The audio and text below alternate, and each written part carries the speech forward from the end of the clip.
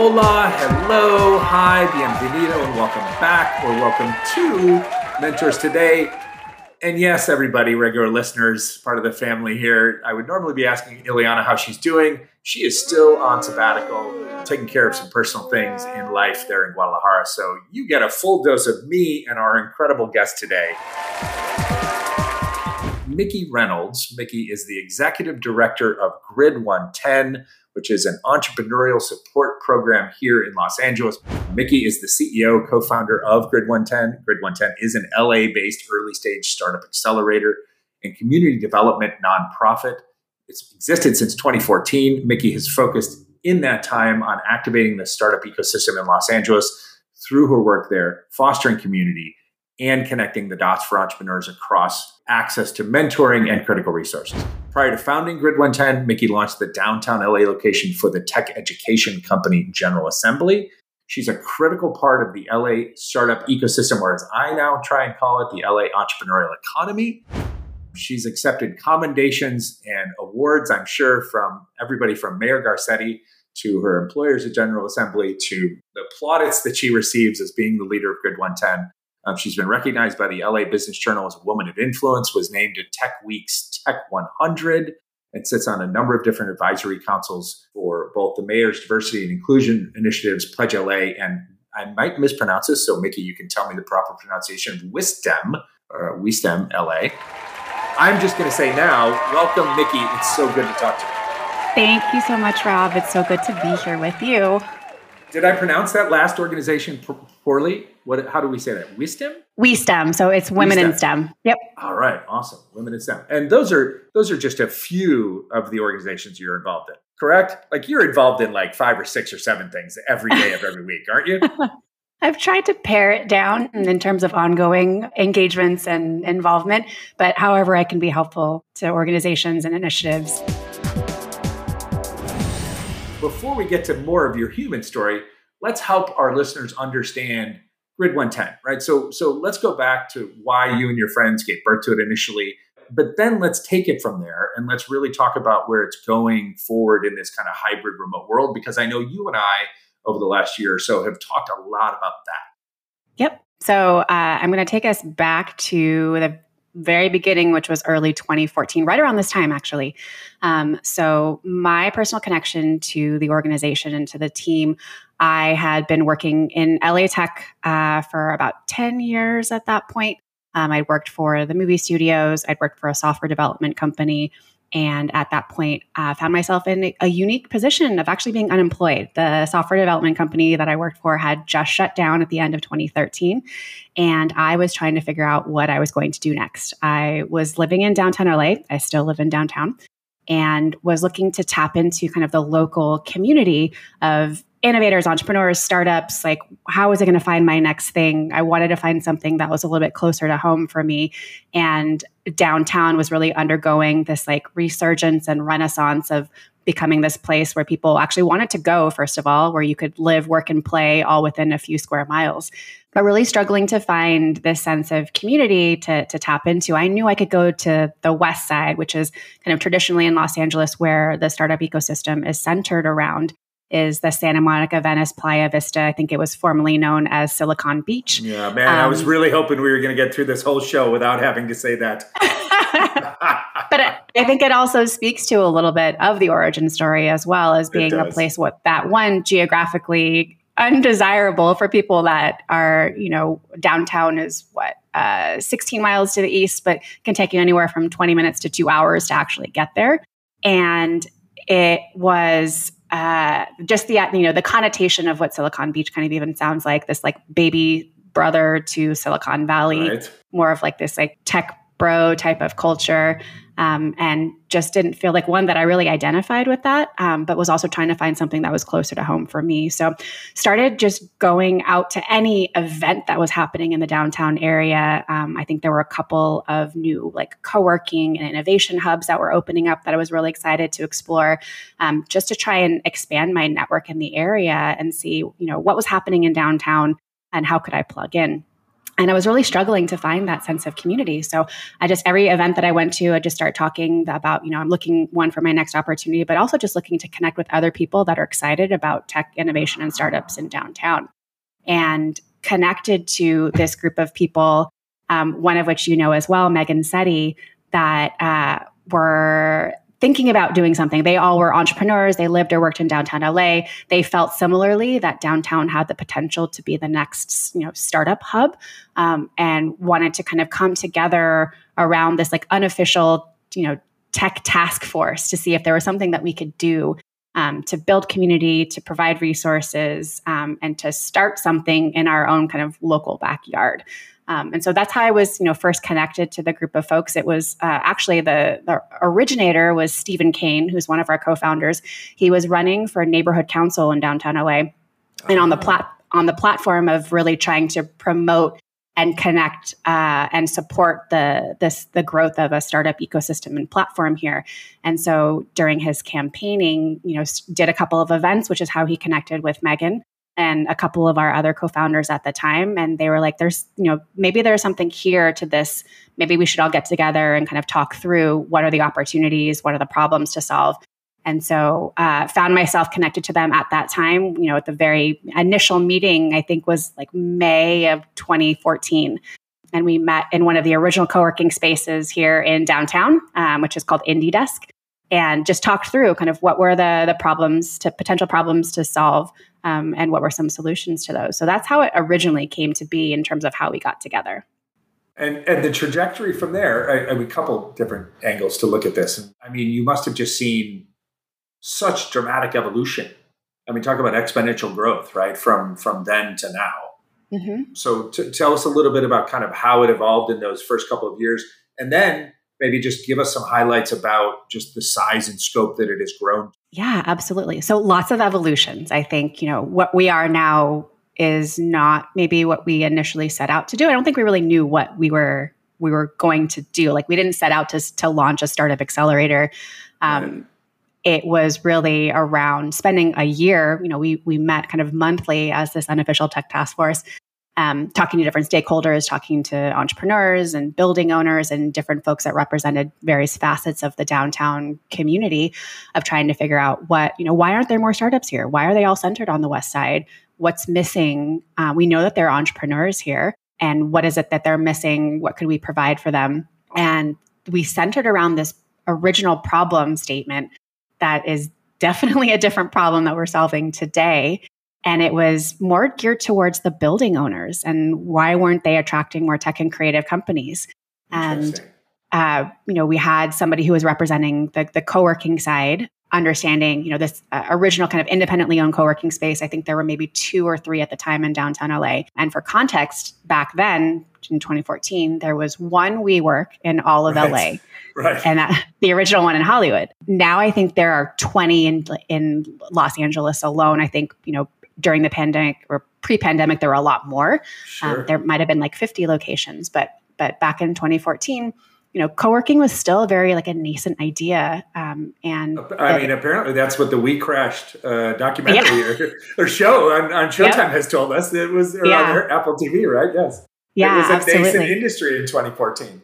Yeah, and it was, they were onto something there. I think the original co-working space that we met out of was great if you were a freelancer, remote worker, like you just needed a desk, and they had a small conference room that you could book. But if you're a small team that needs maybe private or shared office space, like it wasn't quite conducive to that. And that's what WeWork had figured out, that the idea of these flexible spaces that provided a sense of community and collaboration from a social perspective, but also, low overhead, not having to get into a multi-year lease, not having to, secure more space than you need when you don't know if your company is going to be around in 6 months or so.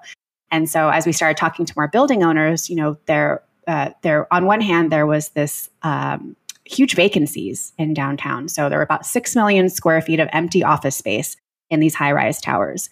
And so they saw the growth of the startup ecosystem on the West Side and rents becoming increasingly more expensive in Santa Monica. And they were trying to figure out, well, rent is still really relatively affordable here in downtown. We have so much space, like floors and floors of empty space. Why can't we attract more tech and creative companies here? And it was because they were thinking about it from this more traditional tenant model of, well, you bring in a law firm, an accounting firm, they take over, an entire floor or 2 floors. They've got 10-year leases. And startups don't think that way. They're coming from probably their own living room to start a business. And then at the point where they feel like they can invest in that space, they're looking for something that's a little bit more flexible, but maybe they want to be around other founders. I mean, that's why we've seen like the hack houses growing, is that sense of community, that opportunity for collaboration. As you're building your business, especially as a solo founder, it's a lonely experience and you don't want to go that road alone. So you all kind of became like the startup ecosystem translators for this traditional class of business operators, the property owners, the landlords, so to speak. You were literally building bridges benefiting both sides, but you were kind of the original origin story thought process, the model, so to speak, was like, we're going to help explain this whole market opportunity to these people. Yeah. And then somehow everybody wins. And then yet we've gone from that to being this like integral, if I say so myself, like organization that is like the backbone of almost an entry point for entrepreneurship of all different kinds inside the city of Los Angeles. That is the Grid 110 that it's become like over the last handful of years. Yep. Yeah. So like I said, it's been very much an evolution That's a journey and a half right there. Talk about the great pivot story, right? Yeah. The original problem that we thought we were solving was for building owners. And we were essentially pitching co-working and micro offices. And it was obviously a thing that existed already. And I think we were just trying to talk more people into, you've got all of this space. And this is a really great way to kind of subdivide it, to build community, to build this like hub for innovation. And so we found our first partner who was as forward thinking as we were. They got it. They actually ended up being the kind of host for the WeWork that moved into downtown. And it was Brookfield. So they are one of the largest building owners and leasing partners in downtown LA. I think they own more like 50% of the buildings here in downtown. But they were really thinking innovatively about attracting tech and creative companies. And so they had this floor of spec suites in one of their buildings. It was in the gas company tower. And they had all been like designed to look like what the future of office spaces could look like. So if you were a fashion tech company, if you were a law firm, accounting firm, all of these different suites that were pre-designed. So kind of like if you were walking through model homes, it was like model office spaces. Sure. And so they had opened up this entire floor, did some publicity and marketing around it to try and attract more, interesting and innovative companies in there right around the time that we were talking to them. And they were like, look, we've got these spec suites that are sitting here. What if we brokered some sort of partnership where that you could take up one of them and you could incubate companies in there. And then if we can just walk prospective tenants through to see like, oh, this is what an innovative hub could look like. And so we found our first partner and we essentially launched our first program the summer of 2015. So we spent that year really trying to figure out what are the problems to solve, centering around this problem of appropriate type of office space for early stage entrepreneurs. So the proposition to the entrepreneurs was, what if we could give you 6 months of free office space, mentorship resources? Where could you be in 6 months? Imagine, not having to focus your time, energy, and effort on paying overhead costs, but being able to, learn from each other, to focus on operational things or areas of growth that you're struggling with.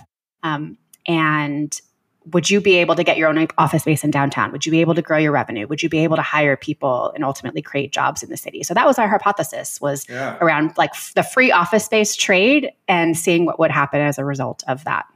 The infamous imagine if, right? Yeah. Imagine what's possible. And obviously that validation occurred. Product market fit was found. Like obviously this resonated with people.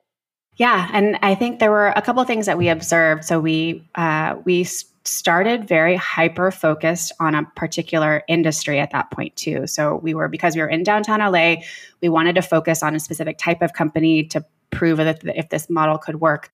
And the idea was like, if we could do this, this one program in this one building, maybe we'll partner with another building and do a different vertical. So we started with fashion tech companies.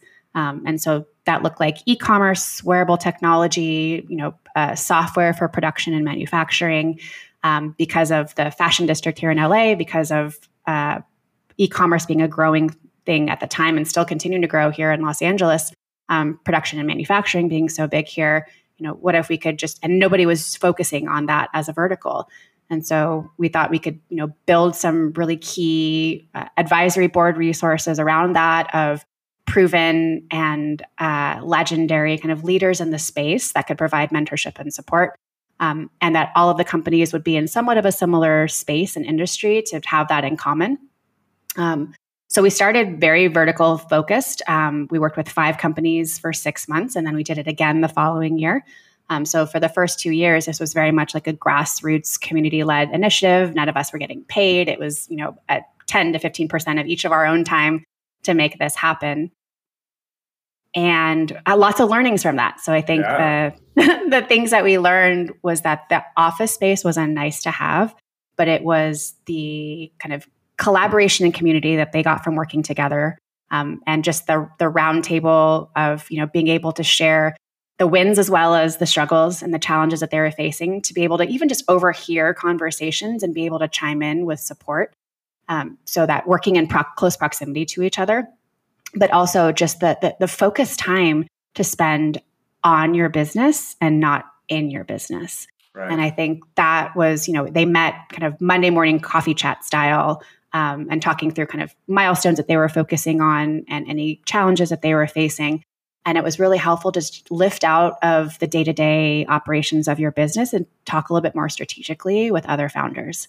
In 2015, so we still didn't realize that community that you all fostered was eventually going to be called Community.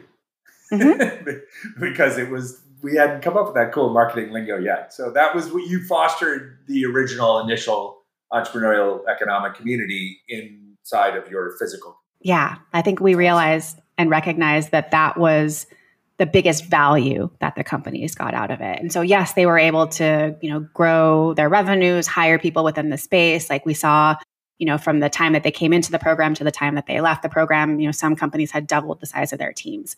And mind you, like the very first program that we launched, we were working with slightly later stage companies than we currently do now. They, had a product in the marketplace.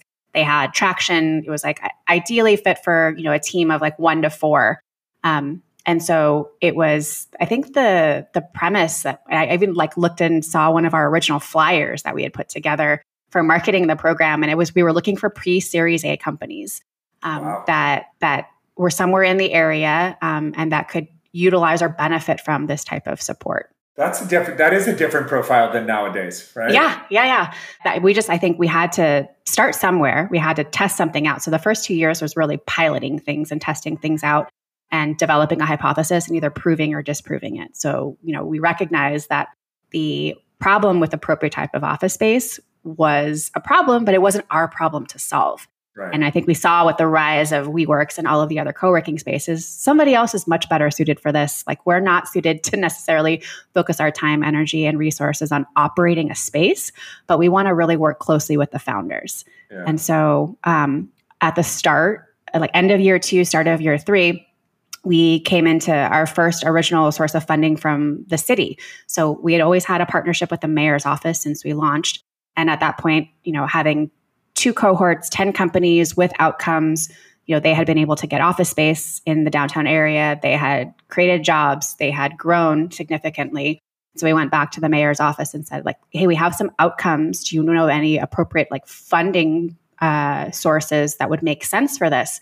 And so they helped us put together a grant proposal for some city funding, and we've been funded, through this grant ever since. And so at that point, it really allowed us to operationalize. We didn't have any actual paid staff members, so we were able to actually hire our first few team members, myself included. So I stepped down from the board of directors. I left General Assembly. I'd been there for 3 years, and I felt really proud of what I had accomplished during my time there of launching the downtown campus, and was ready to move on to something new. And this opportunity presented itself, and had never thought about it before, even though I put together the budget for the grant and the proposal. You didn't realize you were putting together your own future budget. No, I did not. And it never really dawned on me, because I think my entire career before that, I have always been like somebody else's right hand. And I was really good at it. jokingly, at one point, my title was the VP of Get Shit Done. And by the way, everybody needs one of those people. Absolutely. You need one of those people now, very likely, right? Yes, absolutely. And so I think I'd always been, the more logical operations, like realist of, okay, you have this wild, crazy vision. I'm going to help you figure out how we can actually make this happen or what we can actually make happen. And I wasn't looking for a CEO type role or this you're the person to make all these strategic decisions. And I think it was just timing. It was, we got the funding, we were looking for someone, and the board, everybody else was running their own companies. And so, they were like, you're looking for something new. Would you want to do this? Yeah. And I think that just the timing of it just really worked out, where I was excited because I had been part of, building it from the ground up, and had always played really much a behind the scenes type of role up until that point, and had some thoughts around what we could do with it, and was really excited to actually be able to invest the time and resources into seeing, where we could take it from there. I almost wonder if it presented itself in the way that was like acceptable to you in your brain in the moment, right? Because it was so collaborative. Yep, for sure. So if it had been like a job posting or hey, you should go check out the CEO gig, like it might not have resonated with you the way that it did, largely because of the trust and rapport and camaraderie that you had already built up with the other people on the board building this thing.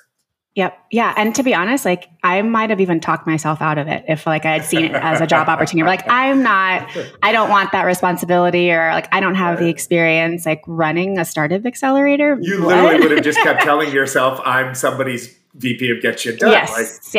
Yeah. Right. And if I'm the CEO, then how do we get shit done? Right. So. Yep. Yeah. And so that for me, I'm a very calculated risk taker, and that was a leap for me. That was in my mind, that was a huge leap for me, of leaving what was at that point my dream job of working with General Assembly and the opportunity that I had there for something that there were a lot of unknowns around. And you jumped full into startup world, literally startup for startups, but you jumped full into startup world. And let me just say, on behalf of the entire city and entrepreneurial economy of Los Angeles, and if I remember correctly, I think you call all your community members gritties, maybe, or something. Let me just say, we're glad that you did throw yourself into this, because you've made an indelible impact that, although the mayor's office and the city has been a financial partner of yours for years, I don't know that they fully appreciate the work that you all have done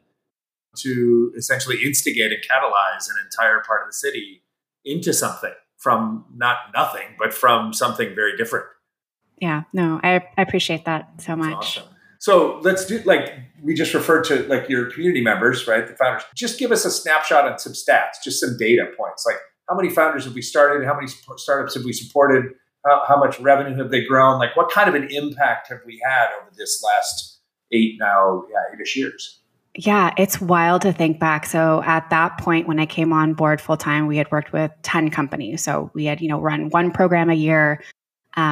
We worked with 5 companies each cohort. So, they had some outcomes at that point. And with the funding that we got through the city, it was okay, how can we actually increase our impact? If we're going to be hiring people, we should be running more programs. We should be working with more founders. Maybe we should see what else outside of fashion tech we can be doing. And so we made a couple of key changes. We opened up our programs to be vertical agnostic. So we wanted to see, any business vertical can apply. Let's just see what else is out there and who we can be supporting. And then the second thing that we did was, remember I mentioned that our kind of company focus was pre-Series A companies. And so something that we saw just from looking at our applications was a large number of applicants were pre-launch and maybe even in the idea stage. And there weren't a lot of companies that were in the sweet spot that we were looking for. And I felt like there was an opportunity, in seeing what YC was doing with their startup school, was to provide some sort of education for entrepreneurs that are at the idea stage. How do you take an idea and actually validate that there is a viable business opportunity here? Unless you are studying entrepreneurship, unless you go get your MBA, both of those slightly costly, in order to start and launch a business. But how do people who are wildly creative and have innovative ideas and want to tackle problems, how do they get kind of that from back of a napkin into actually executing something. So we created this 6-week program that we called Idea to Prototype. And it was geared towards founders or people that were thinking about becoming a founder, had an idea for something, maybe still working their full-time job, but like can't get this idea out of their head.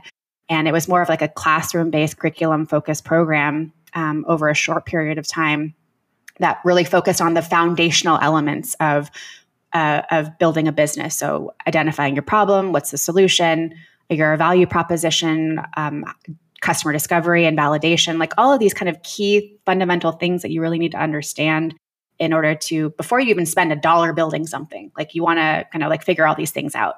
And so we launched that program in tandem with our kind of later, still early stage, but later stage program that we called Residency. That was for companies that were established, like existing companies. You had launched something, you had a product in the marketplace. And we ran those programs kind of concurrently at the same time together at the fall of 2017. And it was really just off to the races from there and iterating on each program. So, we just finished up, I believe, our 22nd cohort. Wow. And we've worked with 235 companies over the past 7 years or so. Where 70% are led by women and 74% are founders of color. They range in terms of, industry, from scalable tech ventures that are building SaaS or enterprise or consumer products, to CPG, e-commerce, as well as a mix of more like traditional small businesses. So brick and mortar, we've worked with a couple of nonprofits. So the focus has really been more on entrepreneurship and the different faces and shapes that takes in our community, and really being able to provide support for all the different types of businesses that exist, regardless of how big or seemingly small it may seem. And you just articulated it pretty well, but it seems like you could hear that story and you could be like, well, it just kind of happened, like it evolved that way. And we, made a couple of tweaks in the curriculum and then boom. But it really was pretty intentional. And in this world that we play in, we live in, right, of the entrepreneurial economies, there's so much overweight energy put to the venture backable, future unicorn. And I get it, like from a model standpoint, right? The kind of hierarchy of the ecosystems is like progressively dependent upon that one company, like navigating it all the way through. And then everybody at each stage, like, see, that company came from our program, right? Oh, then our company, like our group got them ready for that stage. And then, right. And it just keeps going up. But you very intentionally, the mix of people you have is so diverse. And then here's what's fascinating to me is you mix them all together. If I'm understanding it correctly, right? So the people doing as we would call it, traditional localized small business are right there alongside their sisters who are building, a software company that could sell globally. Yeah. And those are very intentional decisions that we've made. And the questions have come up of, should we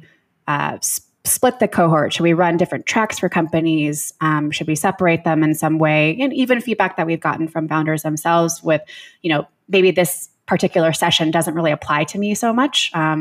And so we've tried to, one, just level the playing field for everybody because we want to make our program feel as accessible as possible, regardless of the type of business that you're building. Like they're just fundamental things every business needs to make sure that they are, they learn, they talk, they work through. And that is the same whether you're building a corner store or a billion-dollar company. My dad used to say it. 80% of it is the same, and then there's that 20% that's unique. Yeah. And so I think we've tried to accommodate for that, so that where the majority of our content sessions and programs really are relevant for anybody, and then to provide kind of key sessions, splitting the group if needed, maybe, and even down to the point of like being B2B focused versus direct to consumer focused, like if it's around marketing or sales things.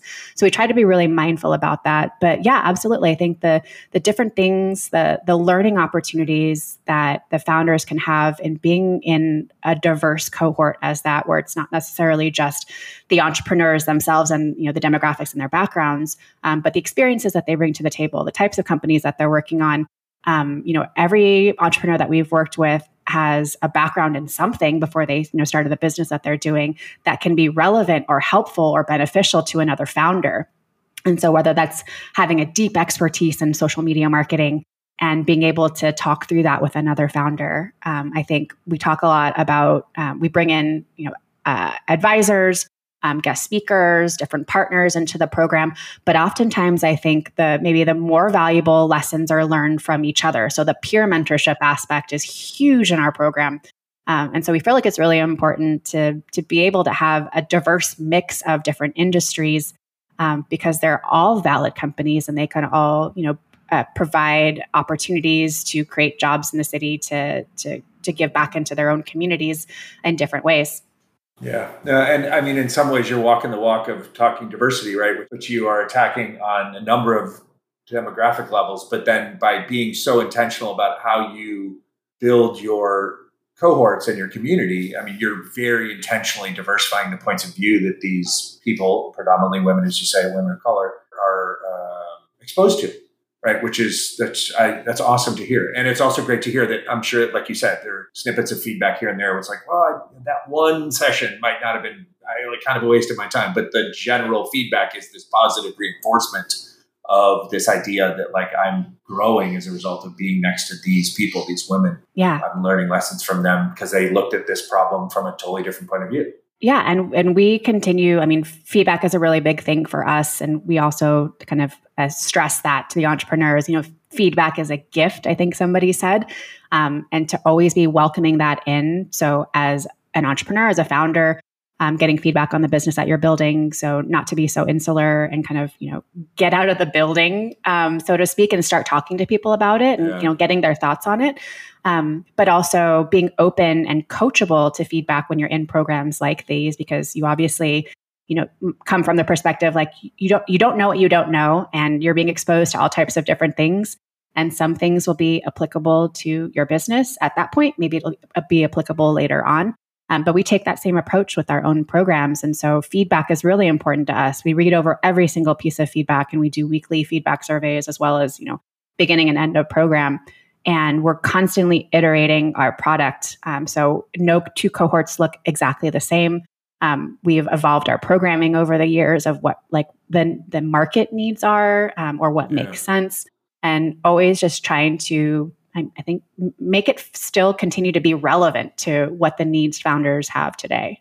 Right. So, I mean, you're in the business of preparing such a huge number of entrepreneurs to, again, not all venture backable, but a large percentage of them, to go down this venture fundable path. And yet, we live in a world where the statistics tell us, right, that like 2%-ish of venture funding is going to women founders. I think the actual stat that I referenced in the question is like 0.5%, but I think the number is like 0.3 something that I read yesterday, right, that are going to women of color founders. And I mean, I live in this constant question where I'm caught between the, collaborate to tear the system down and beg for a new table or a seat at the table that already exists. And then I just think of the incrementalism of that. And I'm like, wait a minute, maybe it's just better just to build an entirely other system over here. Right? I mean, it's this, I'm constantly caught in between that in all my conversations, in all my interviews for podcasts, right? So, could we expend an immense amount of energy as a collective group of we, in this case, that wants the venture capital system to work more equitably and more diversely, and move it from 2% to 4% to 5%, which of course would change innumerable lives, but it would still only be 5%, right? Or is there a path that says, like, maybe we just all need to collaborate differently and better to build like this alternative, and like, come over here, right? That's okay for those people over there, but come over here. And your program exists at the intersection of that. And so I would love your thoughts on that, and just the whole, what it must be like to live in that space where you're preparing young founders to face that challenge. Yeah. I kind of feel like it's a both and situation where I think in the short term, we're going to do what we can do, with the cohorts and the entrepreneurs that we're working with and supporting to try and make that, it may seem small, incremental in the grand scheme of things, but the results that I think that we've been able to show are like, how do we help these founders navigate these spaces that were not designed for or meant for them. And unfortunately, it's like learning how to play the game, the venture capital game, and understanding how it's played and what the rules are. And I hate that there are rules and that it's a game, but that's how I think you can be successful at it. And we've seen people be successful. Right? I mean, It is a game. I actually had a conversation with one of your founders, one of your community members, like a week ago. And it was just that. It was like, separate some of your emotional frustration from the fact that you're angry at that you've been like playing a game that maybe you weren't 100% sure was a game, or you weren't 100% clear on the rules. Mm-hmm. And then instead say like, okay, if I'm going to go play just like if I'm going to go, show up on a soccer field, I'm not going to try and play basketball rules. Right. And so it kind of maybe depersonalizes it in a way that says like, hey, like it's a game. There are rules. Right. And if you're going to be in it, then you have to surround yourself with the type of people like you guys that are going to help them understand the rules so that they can play with some at least competitiveness, so to speak. Right. And along with those, the rules is like understanding how do you win? How do you be successful in this space? And I think part of that is understanding how venture capital actually works, who it is meant for in terms of the types of businesses, like what they are trying to achieve in their investment strategies. And I think that we have some really honest conversations with entrepreneurs in our programs. And Austin Clements actually does an incredible session on demystifying venture capital. And it's really, how can you as a founder understand how VC is structured, how they make money, who they're beholden to, that they're not just, handing out cash willy-nilly. It's that they're trying to be strategic about managing somebody else's money and getting a return on that money and how big that return needs to be. And so that then informs the decision-making process for the types of companies that they're looking for. But there's also, systemic and structural issues that layer on top of that, where it's not a level playing field, that, if they were just looking for the best opportunities, which have been proven by research to be led by women and diverse teams, then we should be seeing a very different outcome. So we do what we can in these programs to help entrepreneurs navigate and just make the right decisions for them. But on the flip side of that, because venture capital is meant for 0.5% of all businesses. Yeah, really. Natalie Molina would tell us all the time, right, in her social postings and her writings, and it's a tiny, tiny, tiny, tiny infinitesimal part of the economy. Yep. It gets an extraordinary amount of attention. Yeah. So there's a huge white space that's open for, new, innovative, different potential funding models to support the rest of the businesses that are either deemed not appropriate for venture, can't get it, et cetera, what have you. And I think for the longest time, that was, the traditional lending system, like banks, and trying to get a small business loan. But you have to be in here, business for X number of years, have revenue, profitability, whatever it might be.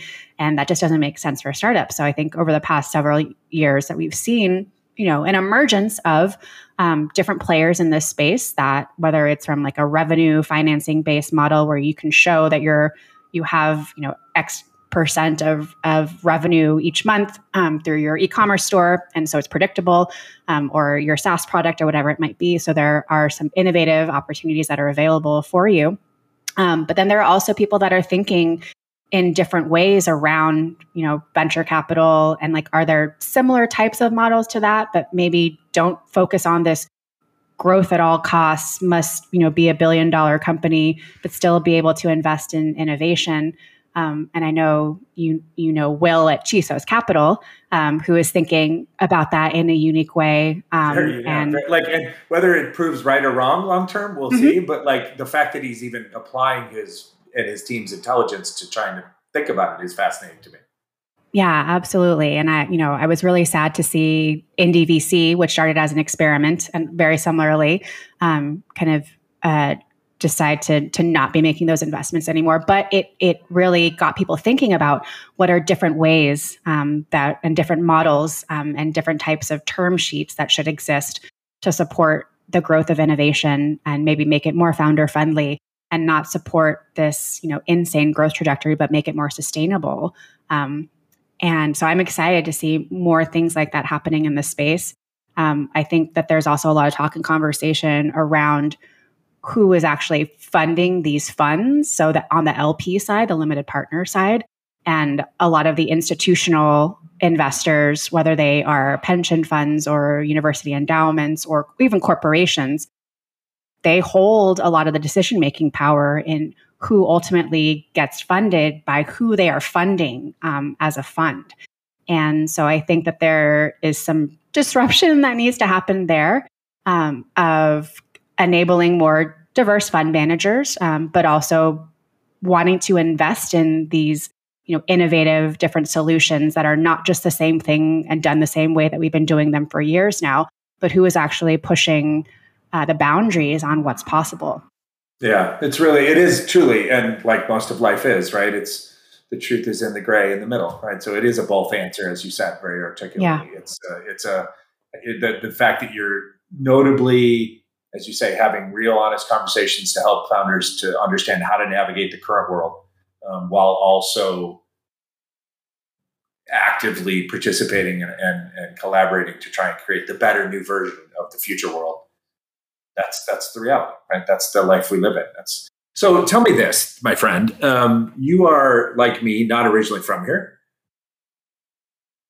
Yet we're both, as we say here in Los Angeles, #long LA, which for those that haven't already picked up on me saying that all the time on the show, just a quick reminder, it's equivalent to saying like you shorted a stock or you long a stock. Like you're making a long-term bet. You believe in the long-term potential. I've noticed recently in your travels, a little bit of post-pandemic traveling now going on, right, that you've been out there talking to other people like yourself, ecosystem builders, entrepreneurial economy, influencers, and leaders. Come back home here for a minute with me and tell me, like, are you still bullish long LA? And if so, why? Yeah, it's been an interesting kind of dialogue in my head because I think I was so focused on building like hyper local in downtown and then kind of more spread out across the Los Angeles region. And have always been really excited about what's already happening here in Los Angeles, the potential for it, how I don't feel like we need to compare ourselves to Silicon Valley. Yeah, that's why I was just going to say, I should have phrased the question with one amendation, which would be, I'm not talking like zero-sum game, like, well, no, Rob, actually Tulsa is 1,000% better than LA.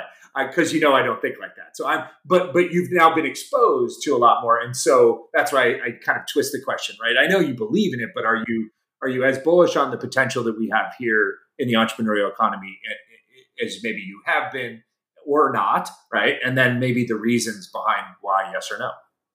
Yeah, I think the exposure to the different ecosystems and community builders just reminds me that they all need to exist. And that, one is not better than the other. I see a lot of people talking about Miami and, it's like the fight kind of like, well, who's better, New York or San Francisco or Miami? Two things. I was really hoping Silicon Beach and no Miami reference in this podcast. But you have killed both of those hopes of mine. So.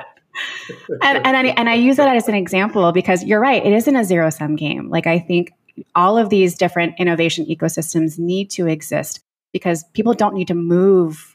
Innovation is happening everywhere. And so there needs to be, just like we were trying to support innovators in our own backyard in downtown LA, like these concepts are not new. They need to exist. Like somebody has to be building them to support the next generation of companies. So yes, I'm incredibly excited about what's happening in LA and excited to see, when people were, kind of done with San Francisco and wanted to move to LA, they wanted, better work-life balance or, all of the great things that we get to benefit from. We've got an incredibly collaborative community that is just, supportive and down, and it makes it feel smaller, that and more intimate than I think most people would maybe recognize. I think a lot of people give LA a bad rap, and because they know only certain aspects of it, or they haven't really tapped into it in the way that you and I have been able to do. I said to somebody, I would love your opinion on this. I said to someone, I actually said twice. So I said it to Diamond Hawkins, young founder from New York, who was out here visiting us and is about to make her company bi-coastal and plant some roots here. And then I said it to Paul Griffiths, an investor who we all know from Twitter. As in both cases, we hiked Griffith Park on their visits to LA. And I said, as a Chicago guy, a neighborhood guy, coming from a neighborhood city that is known to be a neighborhood city, that's how everybody understands Chicago, I said that LA is actually misunderstood because it's really just a neighborhood city. But for some reason or another, the way that the world, including probably all of us when we first landed here, like try and consume LA, we try and consume it as if it's like one massively like monolithic thing. And it's not. I'm like, so like there, I think there are probably, I described it like 8 to 10, maybe 11 like sub neighborhoods in the entirety of the city. And then I'll take it a step further. I think I've learned now from watching you, watching others, talking to others, listening, traversing around a little bit that we could during the pandemic now. Like, I think it's like 4 or 5, maybe even 6, like little sub entrepreneurial ecosystems wrapped up inside the whole. Do you agree with that assessment? Yeah. We're basically just a big neighborhood city and everybody's been trying to consume it all at once. Absolutely. I mean, that was really the impetus for even starting Grid 110 was the sheer size and geography of LA has given rise to these pocket communities that have risen up. So, I mean, Pasadena has been a player for the longest time, and with what Innovate Pasadena is doing, Glendale has become an emerging player.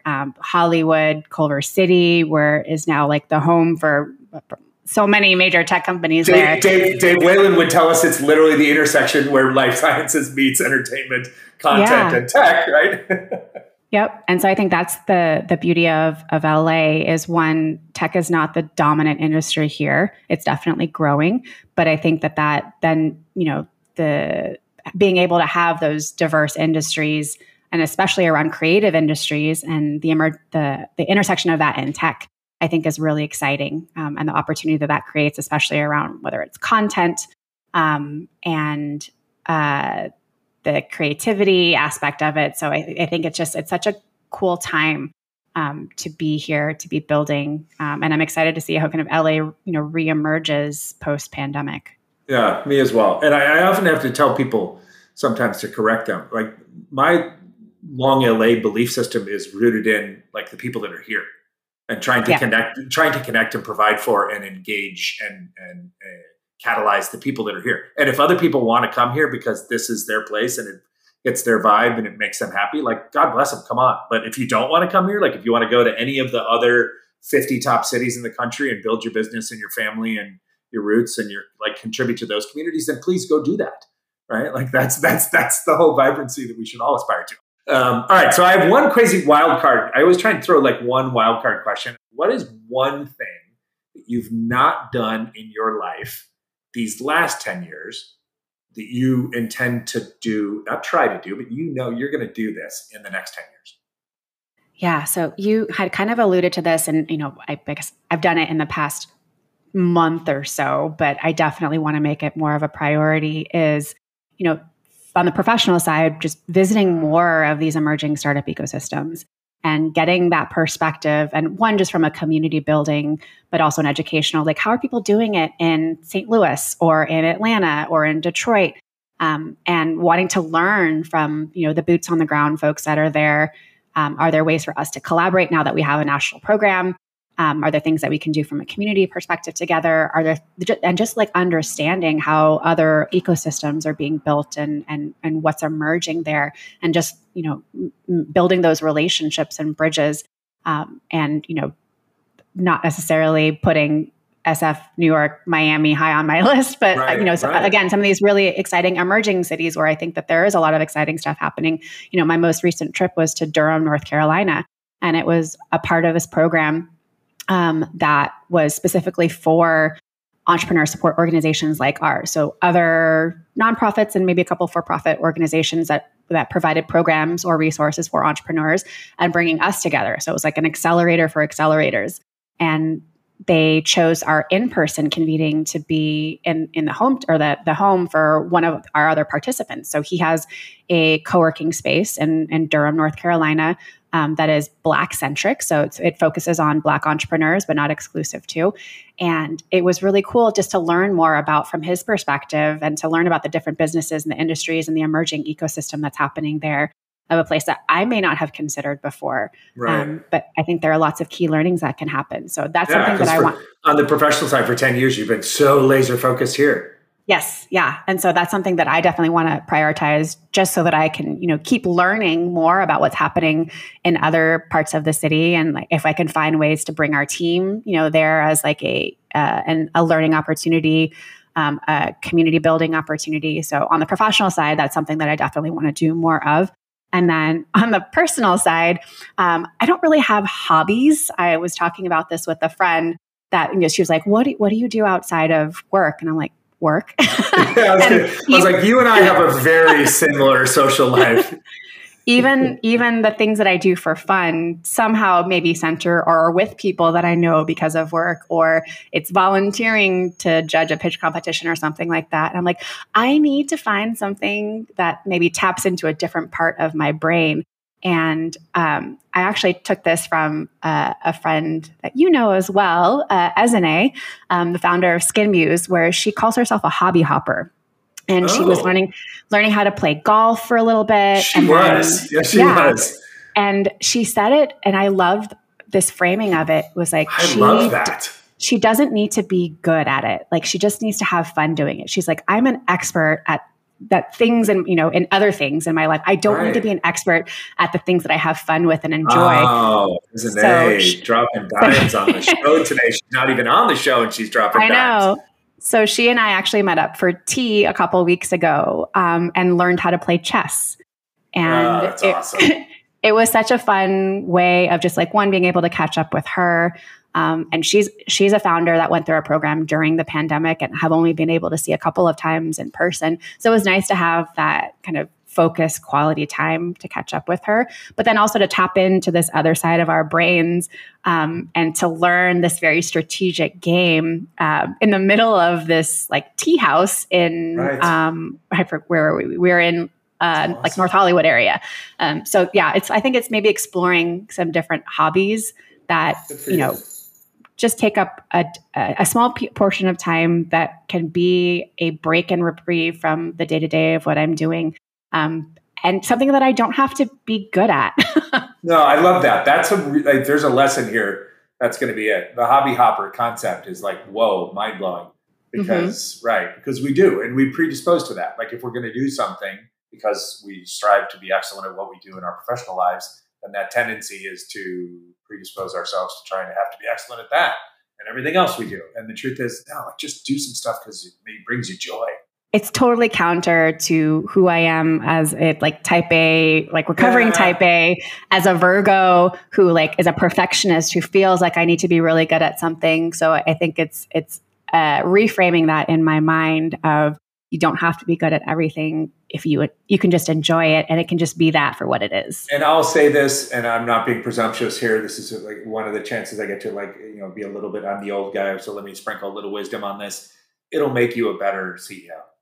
Mm-hmm. It really will. I mean, all the evidence tells us that. All the data tells us that. Every anecdotal experience, I'm infinitely better equipped as a professional today at 53, almost 54, than I ever was at any point prior to this. Even when I thought I was far more skilled or far more focused or far whatever. It will make you just that well-roundedness that comes with it, the added perspective, the joy, the exposure to other people and other ideas. And then when you couple that, here we go. I'm going to turn this back into your professional thing. So I can't even avoid this, right? So then when you couple that with the focus on these other geographies and getting yourself out there and learning more about that, those two things are going to become your superpower in the next decade.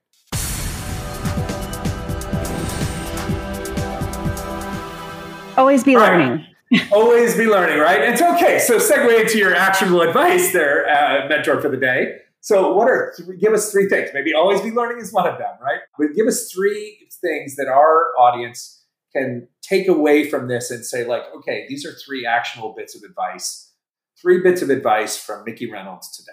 So the biggest learning, I think, for us in building and evolving Grid 110, and even what we talk about a lot with our founders, is to really focus on the problem that you're trying to solve, and to go so far as to be problem obsessed, and to understand who has this problem, how acute is the problem, how much would they pay to solve this problem. And I think if you get really fixated on what that problem is, I see a lot of entrepreneurs that tend to be more solutions oriented. So I want to build an app that does this. but you understand why that app needs to exist and who it's solving the problem for. And so I think the solution can tend to change. Like our solution changed over time. And it was also because we weren't solving the right problem for us. We were solving a problem, but not the problem that we really cared about. And so once we kind of iterated around that and have remained to keep problem focused and have iterated and evolved our solution since then, I think that will be your North Star. It will be your why. It will keep you grounded and focused on kind of your purpose for what you're doing. The second thing I would say is to get outside of the building. And so I know that's probably a little hard given the pandemic, but it really is around, not being so insular and insulated in kind of the building and ideating of what you're doing and being so heads down that you're not talking to other people about it. So whether you're trying to get feedback, talking to potential customers, like you really need to validate what it is that you're working on. So you need to get out, sometimes away from your computer and actually talk to people IRL, whether that's, however you can tend to do that, like the customer discovery and validation component is super key and it requires work and effort to be able to do that. There is no magic key to figure that out. And sometimes it starts with doing the things that don't scale. And so in the early stages, I think it's just really kind of getting outside of your own friend group, talking to people that have different perspectives from you and really seeing, again, going back to that problem is how can you best solve for that problem? And then I would say that the third thing is to really, and kind of related to that, is to focus on building relationships. And I think that extends to all aspects of your life. So don't be transactional in nature. Don't just cold outreach to somebody because you want some very specific thing from them. Build a relationship with them, focus on building a relationship with them, even if it's, somebody who says, no to the opportunity or not right now. I think that there are things that can evolve from that. You don't always have to come to a relationship with a goal in mind, whether it's funding or, partnership or what have you. I think you just kind of have to be open to exploring, what your goals are and what are their goals and are there opportunities for us to work together? If not now, maybe down the road. And I think really investing in those relationships have been some of the most fruitful opportunities that I have come across have been because I invested in relationships and I wasn't focused on transactional conversations and the nature of it and really wanted to just explore where that could go. Amen, sister. You are preaching to the choir. That is awesome advice. And for anybody who now decides that they're not going to apply to one of your programs or they don't have the time for an incubator and accelerator, they can just listen to that 2-minute segment in which you basically just dropped, here's what you need to do to build your business. That's awesome. It's been a pleasure. It's always a pleasure whenever we get to catch up anywhere, even if it's randomly passing each other in downtown LA unexpectedly. You are someone who, like many people during this pandemic period, for me, but for all of us, we were thrust into unusual ways that we build relationships, to your point, via Twitter and online and all these different things. And you and I at least had a little IRL anchor in our past. But I consider you a friend, even though we have not had the occasion to spend a lot of time together yet. But I always think it's a yet kind of thing because I'm a huge fan. You're doing important work. You're most importantly just an awesome person. And you're a great example for the founders and the communities that you so actively are invested in and support. You're literally like a walking the walk, talking the talk human, as a woman, as a leader, as a believer in others, as an encourager of others. So I'm grateful that we've had this conversation. I'm grateful that you're still so bullish on LA because I think we're going to do lots of fun stuff over the next 10 years to just create opportunities for people here. And anybody else that wants to come along, they're welcome. But thanks for being with us. Thanks for spending a little bit of time with me today. I appreciate that so much, Rob. And I think I can say a lot of that same, obviously reflects with you as well. I think you're such an incredibly authentic connector of folks. We see it on Twitter and like you were mentioning earlier, you just want to connect people to the people that are doing stuff here or that there are, opportunities that seem to really make sense because you're aligned with values or interests. And you've done that in such a way that always comes across and feels intentional, and that focus on the relationship building aspect of it. So I appreciate you. And I know that the LA ecosystem does as well. Big hugs. Mutual Admiration Society. I love it. Thank you so much. And speaking of Twitter, how can people find you and the program in case they want to apply or they want to follow you or they want to connect with you guys? How can we find you on social media? Yeah, so Grid 110 is on all the social channels, YouTube, Instagram, Twitter, and we've got a great newsletter. So if you're interested in figuring out, when our next programs are, you can sign up for our newsletter on our website, so grid110.org. And then I am at Mixter on all the socials. Feel free to reach out and say hi. Awesome. You're the best. As always, we thank you so much for listening. Today's show was recorded in Los Angeles and Guadalajara, produced by Deanna Bernal in Mexico City, and promoted by the content team at Growth Hacks in Tijuana, Mexico.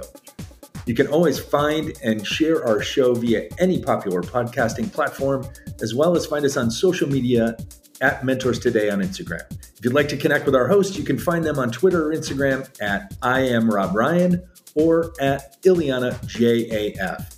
Gracias, thank you, and we'll see you next time.